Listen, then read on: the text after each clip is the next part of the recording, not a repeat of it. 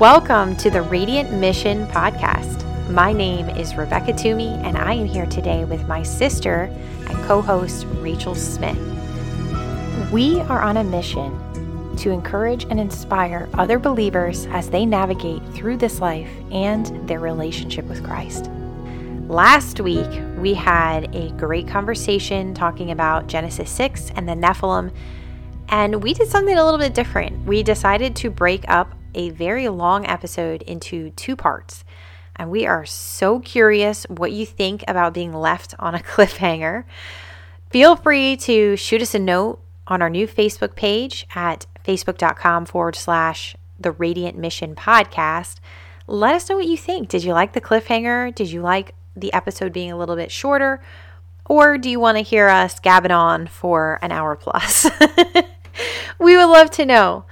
Well, we are here for part 2 today.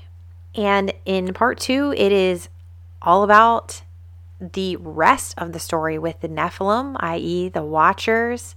And we're going to be talking about the correlation to modern day, how the descendants, what happened to the descendants of the Nephilim, i.e. demons, not to give it away, but we're going to talk about demons a bit more.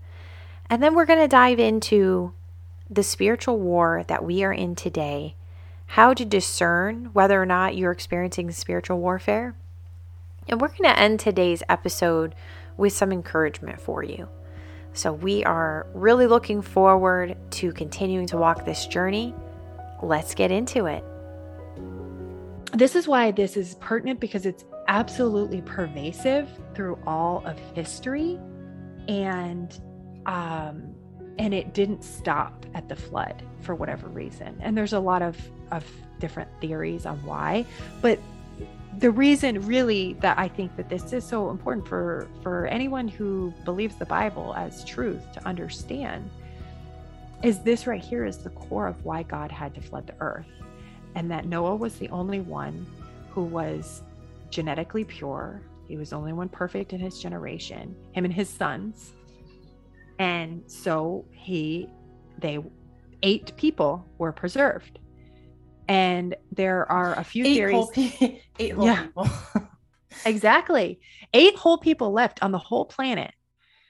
Everyone else was corrupt or killed. Rough. That's really rough. Yeah. And so I've heard people say, people who like deconstruct from the church or people who are atheists and don't believe the Bible. And they say accuse Christians of worshiping a God who would just kill millions of people in a flood. Like, why would you worship a God like that? And this is why these false interpretations of what has happened here has done such a disservice to God's word is because it's very clear why God did that. It was the only way to preserve humanity. Not a single one of us. Literally eating each other. Exactly. Not a single one of us would be here today if he didn't flood the earth. Mm-hmm. And he could have killed everyone. He didn't have to save Noah. That was grace. That was his grace. He could have wiped everybody and started over. Exactly. Because what happened is he did preserve Noah, and some way, shape, or form, the Nephilim were able to come back. Mm-hmm. And now there are theories that there was a second incursion after the flood, or maybe multiple incursions of the Watchers coming again. Maybe that happened, maybe it didn't, because this is also why, we read in the New Testament that the fallen angels are in chains and darkness. And the reason why they are is because what they did right here. And then we read in Enoch that if they were going in together, they were all going to go down together. And so their punishment was to be in chains of darkness. And then there are other theories of how Nephilim and giants continued after the flood. And those are possibly through the DNA of one of the wives. Mm-hmm. Maybe possibly one of them had corrupt DNA. Yeah. And while Noah and his sons were perfect, maybe one of them didn't. I don't know about that, because then it's like, why would God have preserved them? But Sure. so I don't know about Yeah. that How'd one. she sneak onto the boat? Yeah, exactly. And then there's actually kind of, yeah. There's kind of even like wackier theories I've heard of. So the Watchers, they had technology and they gave it to men. It's part of the reasoning that men gave them their daughters is because they traded it for technology, and that technology included weapons and medicine and really like the foundation of our technology today. Interesting, because this kind of goes back to, there's a lot of conversations about like the pyramids. How could people have built the pyramids? It's even more, advanced than what people could do today. Things like that. Exactly. And I don't know if does this fold into pharmakia at all? Yeah, I would say so, because the Watchers are who taught men sorcery and medicine. And what develops from that, pharmakia is the word for sorcery, which is where we get our word for pharmacy, medicine today. That's, the Greek word for it. So it really all stems from this point in time and what humans gained from this trade. And I think that there could be a lot to say of the angels, or the fallen angels, the Watchers. They were far more advanced than we have yet to be. We think that we know so much and we're so great now because we have airplanes and, life-saving medicine and stuff like that. But we're not so great. We don't have the technology to go to space anymore.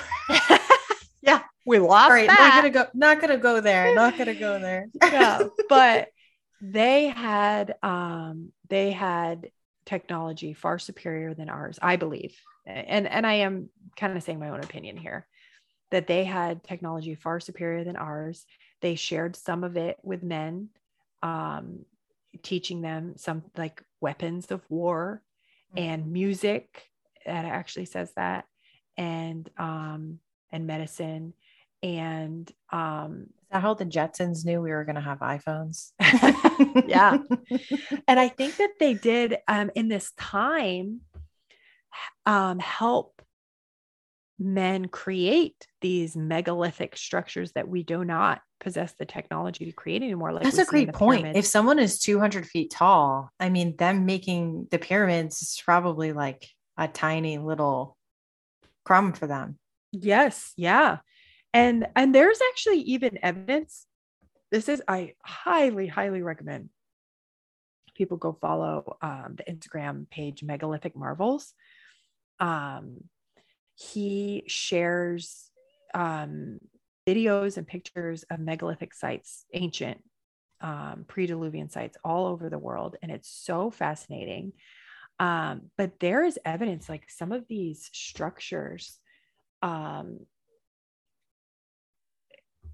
is your family trying to get your attention through the window now? Yes, they are. Yeah, sorry. It's okay.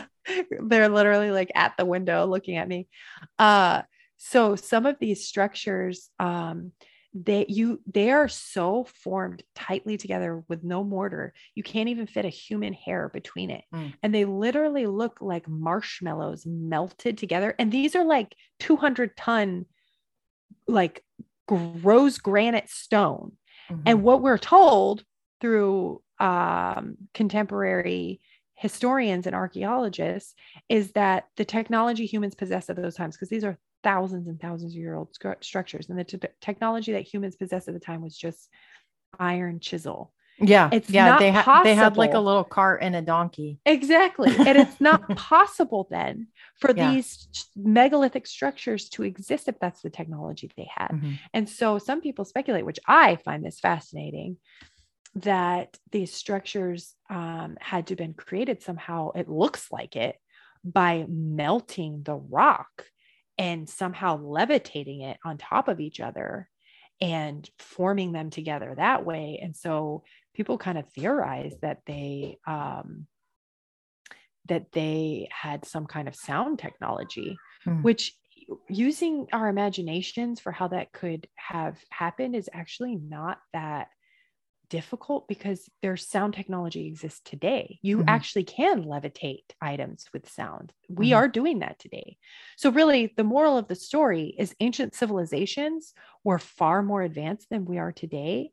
And the reason why is because these hybrid human fallen angel creatures were helping the Nephilim, and the Watchers were helping construct these ancient sites. Mm. And one of the main reasons is for their own worship, Mm. because it True. all comes down to idolatry, of stealing the hearts of men from worshiping the one true God. Yeah. So that's kind of at the core of all of it. I will link a bunch of what Rachel was talking about in the show notes again. So she mentioned megalithic marvels. I'll throw that in there along with some of those other folks that she mentioned too. But this brings me back to modern times. So, this is ancient times, thousands of years ago, worshiping these creatures, worshiping, this bastardized human, basically. Yeah. And now here we are today. We started in the beginning talking about MK, Mhm. but it kind of circles back to that, because now we're still doing the same thing. We're still idolizing stars. We're idolizing, and whether they're human or not. I mean, you and I have gone down some conversation paths with this idea that how does the Nephilim still live today, or does it, and in what ways? And, there's been conversations in some groups about blood type. I think it was O negative blood, And anything negative. Yeah. any negative blood type, perhaps being descendant of this, and conversations about, if you do have that, does that mean that there is a closer, what is the word, like a closer connection to the spiritual realm? Because we talked about some people, it seems like, are able to see, experience, feel the spiritual realm more than others. Mm-hmm. And, it's like, is that just that some people aren't open? Is it that some people have a little drop of Nephilim DNA still encoded in them? There's a lot of places that we could go with this. Yeah. Yeah. And I think what's pertinent to this is answering the question of what is a demon. There you go. Yeah. And yeah. And I think a lot of people think that a demon is a fallen angel. I think that's what I thought, like, because the church doesn't really ever give us a solid answer on that. Yeah. It's kind of like, these are the enemy's minions, but where did they come from? Because if he's a fallen angel, then aren't they fallen angels? Yes. And I can't remember off the top of my head right now what scripture it's from, but essentially it explains that fallen angel or demons are the disembodied spirits of the Nephilim. And so essentially, the earth, humans, like, we are earth dwellers. And when the Nephilim were killed in the flood, possibly millions of them, these hybrids, they were cursed to have to roam the earth with no bodies. And that thus created the demons that the fallen angels and, the enemy still uses to oppress humans. And the reason that this is important is because, there's a lot of reasons it's important, but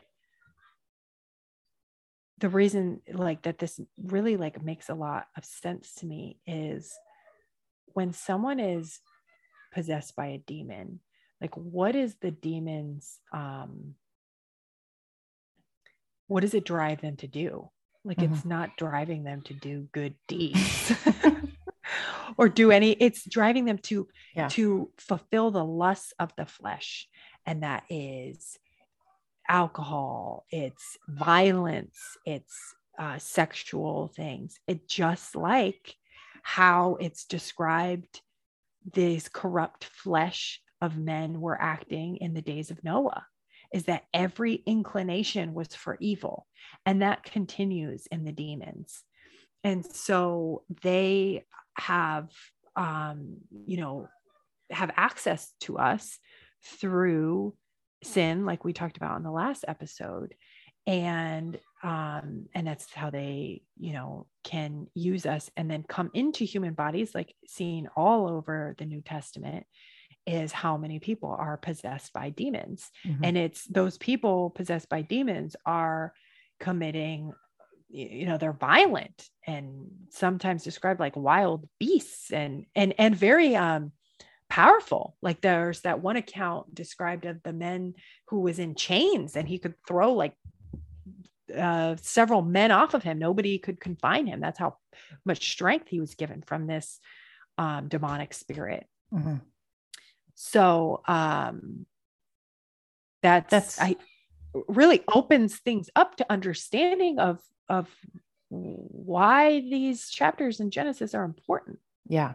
That's very interesting. I know we're going to talk more on the idea of being possessed by a demon versus being oppressed by a demon, because one is the difference between already having Christ inside of us and one is not.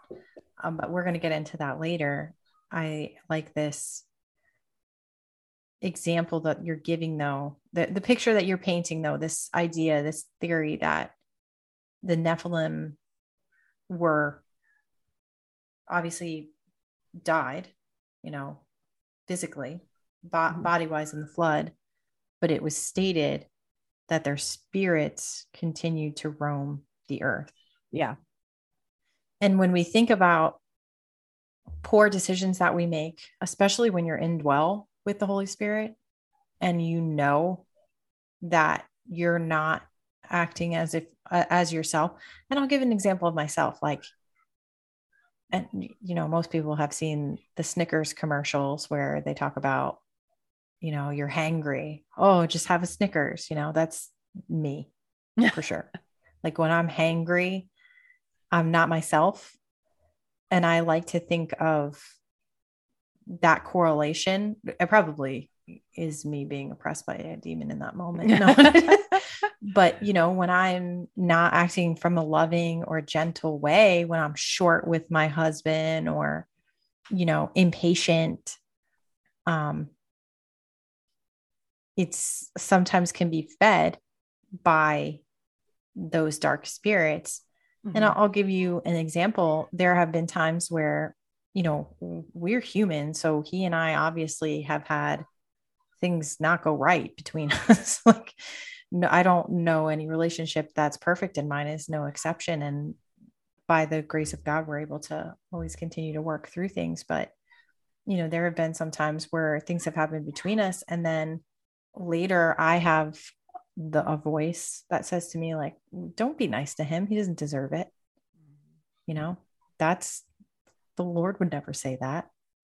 The Holy Spirit would never say that. Maybe my subconscious might say that too. Who knows? Yeah. But I think that's an example of, the one who shall not be named, his influence, or perhaps his, Nephilim spirit, or whatever you want to call it, trying to work at me to try to pull us apart and, destroy what we have. Because what does it do for our relationship for me to listen to that voice to say, oh yeah, be mean to him, because don't be nice to him because he's done these things to you or against you. Like, that's just going to make our relationship worse. It's not going to make them any better. Yeah. And I think that that's something that in our society is actually pretty pervasive, like is encouraged in some ways. Like, oh, if somebody treats you like crap, just get rid of them. you don't need them in your life. So it's like a cross function of what we're taught, perhaps from spirits like that, combined with what we internally, the war that we face against the enemy ourselves. You combine those two together, and now, it's reinforcing the negative that's coming out of, being spoken to your spirit. So yeah, I know I've told you this before, but like a word that I've learned that describes exactly what you're talking about is from this this marriage book that I read years ago. It's called Love and War. And they use this term about that they call agreements, that when you have those thoughts like whispered into your head of like, you don't deserve this, like kind of exactly what you just said, those are called agreements from the enemy. And the reason they call them that is because we have, in our own human consciousness and free will, we have. Sorry, I laughed because I heard your little one screaming back there. Yeah. It sounds like they're having fun. Yeah, there's no door is thick enough. Anyways, we have in our own human free will, we have the choice of whether or not to agree with those lies from the enemy. And when we agree with them, that's when we are joining with the demonic forces. That's when we're joining with these spirits and allowing them to come in and influence us. But when we do not agree with that, when we rebuke it or say, nope, you don't have any authority here, and don't give any power over to that, that's when we are walking with the Holy Spirit. Yeah. And that kind of just seeing it like that really changed my perspective on like marital issues, or really any kind of relationship issues, because we're told lies about everybody around us and even ourselves. That's true. Of course. Like what was that song called Fear is a Liar? I don't remember that guy's name. I don't remember anybody's names usually, but you actually do pretty good, because you named off a bunch of people today. You were just like spitting them out. Yeah, I guess that's your memory is true. better than you think. Yeah. No, I'm not going to come into agreement with that thought. Anyways, it kind of comes back to what you talked about last time with the head trash thing. It's a similar concept. Yeah. And I am of the opinion, is like kind of just how I've worked all this out in my own mind to make sense of everything and how it all applies to us, like here and now. Because I think maybe some people aren't that interested in the history of demons and Nephilim and Genesis 6. Like, I find this all fascinating. I could study it, for 100 more hours, and I'm sure I will. But how is it practical for today? And like, how does it apply to us? And the way that I have worked it out in my own mind is, like we talked about last time, we are in a war, a spiritual war, and everything is at stake. Our souls are at stake. Our eternity is at stake. And this starts from the day we're born. And so if anyone has ever heard the term familial spirits before, or that there literally are these spirits, these demons within families. And this is why I believe one of the reasons that families have similar sins like alcoholism or abuse, violence, or like sexual abuse, things like that, is, the world can look on and be like, oh, it's just learned behavior or genetics. Or they say it's genetic, quote, genetic, meaning like it's encoded in your DNA, but they're not, I don't know the right way to say it. They're not looking at it from a biblical perspective. They're not looking at it from a war perspective, spiritual war perspective. Yes. So how I make sense of this in the spiritual warfare is that we're born into a family that has demons assigned. I don't want to say assigned. I don't know about that, but like just latched on to this family through generations. And some of those demons then come grab onto our backs and leave the father's home with us and then continue in our family. And when a husband and wife come together, they're having some demons from both families. And I have seen it before in couples arguing. It's like I'm watching the demons talking to each other, like going back and forth between person to person. I've seen this in myself too. Like, none of us are immune to this. And this is, we'll get into next time about, like you said, possession versus oppression. But just because we are, in Christ and, indwelt with the Holy Spirit, we are not immune to demons. If anything, we have a target on our back. If anything, it's worse. If anything, it's kind of like last time when we started talking about spiritual warfare, that both of us had been going through our own troubles going into the conversation, because the enemy doesn't want us talking about this. He doesn't want us exposing this idea. He doesn't want us to get other people questioning him. He just wants you to keep living your life, watching your Netflix, listen to your Justin Bieber and not questioning anything and just continuing down that path. But God is calling us to question. God is calling us to follow him and to look to his word and what he says about these types of things. And, to really just, not, like you said, I like the term agreement, not come into agreement with the enemy over this stuff. Exactly. And there's, again, I'll say there's power in prayer. Yeah.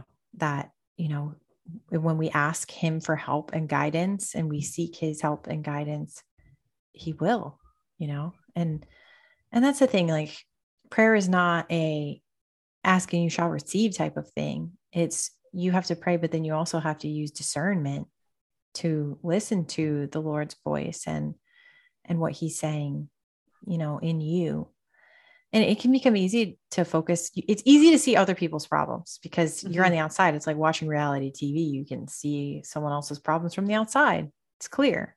Yeah. And sometimes we ignore our own issues, like it's easy for me to ignore the fact that I'm hangry, or when I'm snappy in that moment to say, well, it's because I'm hungry. And that doesn't mean that that's an excuse or a reason for me to not be pleasant. Yeah. I don't want to use this verse because it's something that I personally have, I don't know how to even say it. It's like my husband and I go back and forth with this one. It's like, remove the plank out of your own eye. Oh yeah. That's the one I was thinking of too. That's what he loves to say that to me. And it's become an attack. It's become an attack. It's personal. Well, you know what's interesting about that verse is, first remove the plank from your own eye before trying to help your brother with the speck in his, is what he's telling us is not that we shouldn't point out that someone else has a speck in their eye, a sin. It's that we need to address our own first, before pointing out somebody, essentially, because otherwise you're a hypocrite. Sure. So it's you should be, I like the language of like ironing, sharpening iron, of like chastising each other towards righteousness. Like we should be pointing out, like, I mean, Chris and I, we do this to each other sometimes with like how we treat the kids. I'll be like, hey man, maybe like don't yell at them like that, which is a perfect pointing out a speck in a brother's eye situation because I, yell at them sometimes. And so it's like, I haven't taken the plank out of my own eye to really point anything out in his. Anyway, again, it's easier to see from the outside. It's different when you're in your own body, you're not, you don't see it the way that another person sees it. Yeah. And then when you see it in the other person, you're like, oh, well, you shouldn't do that. And they're like, well, how's your log? Yeah. Yeah, You know? exactly. Yeah. But it is, this is a good thing for all of us to really kind of mull on with this conversation is, do we allow holes to open up inside of us? Do we allow these strongholds to be, you know, the enemy to grab into those? Do we allow it to continue to build? Do we recognize our logs? Listen, I know I know my logs. I gotta do some yard work. But that's the thing is, like, I have my daily struggles and things that I'm working through with the Lord too. We all are learning right now, like you have said, and we're all growing. And this is part of it. And when we really deep dive into some of these things like Genesis 6 and saying this does matter, because if there are spirits that are roaming the earth that are hanging out with the enemy, and the whole goal is to tear us down and to break us down and to pull us under, we have to fight. We have to fight against it. We just lay down and, become what he wants us to become? Does he win us over to his side? Yeah. Or do we fight and, continue to live for the kingdom? Absolutely. I have been reflecting on that verse in Genesis 4, actually, when Cain and Abel, and when Cain kills Abel. And okay, it's Genesis 4:7. Sorry, I looked it up real quick. And so after Cain kills Abel, and God, seeks him out because Abel's blood is crying from the earth, as the text says. And God says, I guess this is actually before he kills him, but God says to him, so Cain is jealous of Abel because God accepted Abel's sacrifice and not Cain's. Mm-hmm. And Cain's face fell. And God says, why has your face fallen? And he says, it is not if you do good, you are to be accepted. And if you do not do good, crouching at the door is sin. He is lying and towards you in his desire, and you must rule over him. And then Cain does not. And after that, he ends up killing his brother.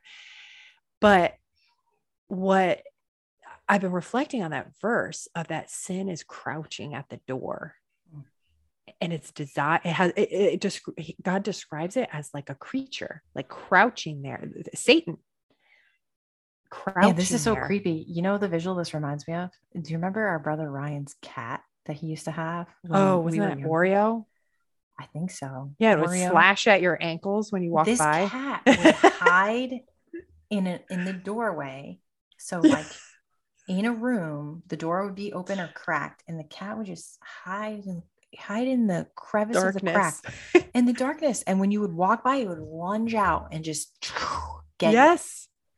Yeah, that's actually a great visual. And also cats are evil, but that's just but we won't go there today. yeah, not today. But that idea of, imagine that cat crouching as sin, and he's lying in wait and desires to, and God says that you must rule over him. And so I think that's just something for us to all keep in mind, of the desire of the enemy is to rule over us through our sin. This is what the demons,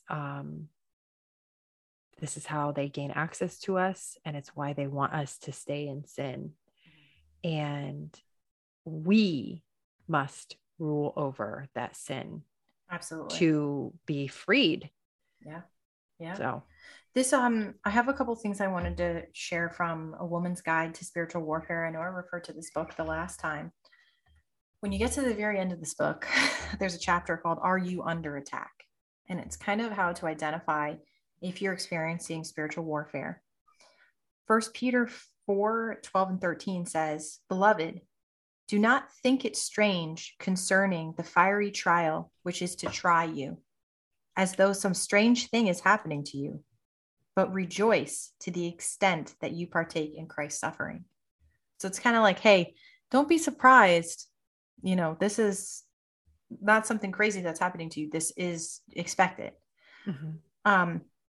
They say just because you're a Christian, you're not immune to the attacks from the evil one, but instead now you have a direct line to the way to help you to overcome it. And there are 3 kind of things to look for to discern whether it's evil forces or whether it's God at work, because sometimes it's not the evil one, sometimes it is God. And so those 3 ways are, is it a temptation, a test, or an attack? And if it's a temptation, you want to resist. If it's a test sent by God to say, Lord, teach me something. And then lastly, if it's an attack from Satan, I want to fight and see his plan defeated. So it gives some interesting kind of things, but it has a little chart that says an enemy attack looks like this: an accusation, a condemnation of you, depression, hopelessness, and destruction of self-esteem. Those are things that are in an enemy attack.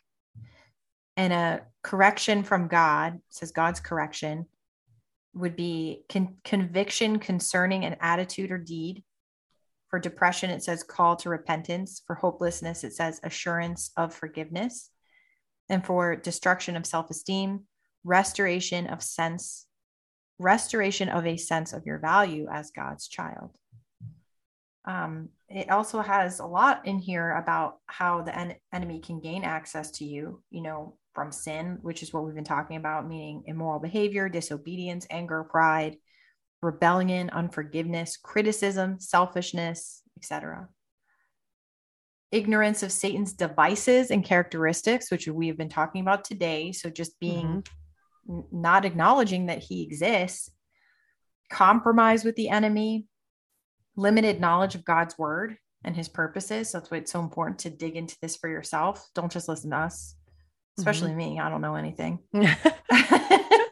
Not spending time with the Lord, lack of discipline and vigilance, becoming careless or passive, lack of persistence or focus on discerning between the voices that we hear, failure to use spiritual weapons like prayer, taking our eyes off of Jesus and instead focusing on our problems. That is actually, sidebar here, one of the biggest things that I notice in my own life is I see the enemy throwing problems in my life to distract me. It's a huge distraction. Like, something that I shared with you was being late. I don't like to be late. And so being late, it causes kind of like a little bicker backer with me and Mike. And that's just a distraction. That's just now there's a problem. And is it really that important in the grand scheme of things? No. But now Satan has created a distraction. He's created this whole thing that has now become a thing that doesn't need to be. I found that one really interesting. Yeah. Immaturity, blind spots or areas of our lives not yielded to the lordship of Jesus. Fatigue, which could mean physical, emotional, or spiritual. Preoccupation with the self and physical comfort.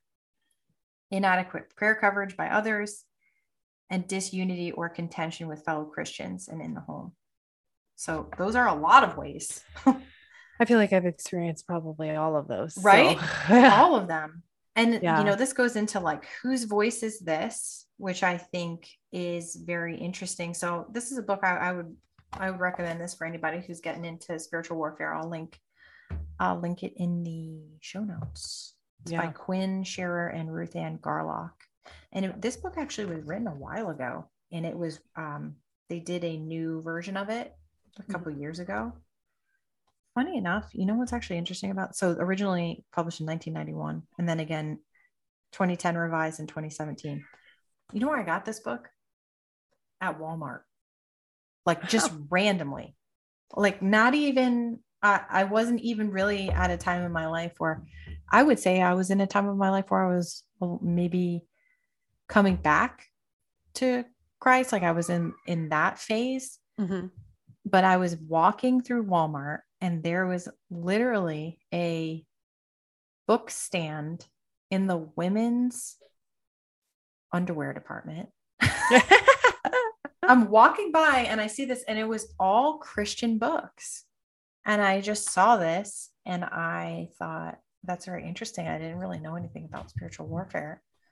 And I started reading it back then. So this was years ago. I mean, this was before Mike and I were even married. So I'm talking like 5 years ago at least. Mm-hmm.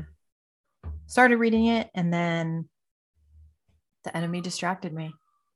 And then, I started doing, you probably saw I was drinking my big water jug. When I started doing 75 hard, which is, again, that's a whole other conversation. Part of it is you read 10 pages a day. And I was like, felt the Lord calling me to read this book. And I started reading this before we made the decision to do this podcast. And it just all has come together. Yeah. Yeah. Well, it really is like all in his timing, Yeah. Like I've had that so often where I am like notorious for owning books that take me years to actually pick up and read. Yeah. I mean, we're moms and busy and distracted. Yeah. His timing is interesting though, when he brings things around to us. So yeah, absolutely. Well, was there anything you wanted to close on about this conversation with the Nephilim? Was there anything that we missed?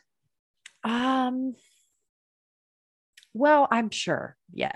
But yeah, this was really, in my mind, kind of like a brief overview. Mm-hmm. And I think we wanted to at least touch on it so that in future conversations, things that we reference can kind of have like a reference point, like a basis for what we're talking about. So like, especially once we get into demonic possession versus oppression, like now we've set like a little groundwork for where we're coming from of what demons are and where they come from.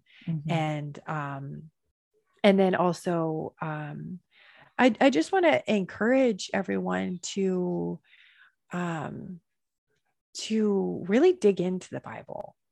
And like, even if you've grown up in the church, like we have, and been exposed to all this stuff, like you said, like, don't take our word for it about anything, but dig in and ask the Holy Spirit to teach what he means when it was all written, and for his guidance on these things, and for discernment. And I know that's what I have done. And he definitely like lit a fire in me to just be passionate about his word and how it all just comes together for our lives, and how like some of these things, even in Genesis, like the genealogies, and like the entire book of Numbers practically, like so many times I'm like, I just like skim right over that, or like skip over it. Like that's, what use is that? But when you really take the Bible seriously, really dig in, there is even profound meaning in those genealogies. And every single word in the Bible is just, it's there for a reason. And so there's so much that could be gone into on that, but that's just, I want to encourage people to just not take the stuff in Genesis as old things that don't matter to our faith today. It all matters to our faith today. And it comes back to this story of this war that we're in. Mm-hmm. And all of it, every single word of it is pointing to Yeshua. It's all about him. This is his story. It's not our story. We're not the David and Goliath story. We're like the losers on the side. Oh man, God is at the center. We'll talk about this. I don't know, maybe next time or another time. But sheep, we're because you said we're the losers, we're the sheep.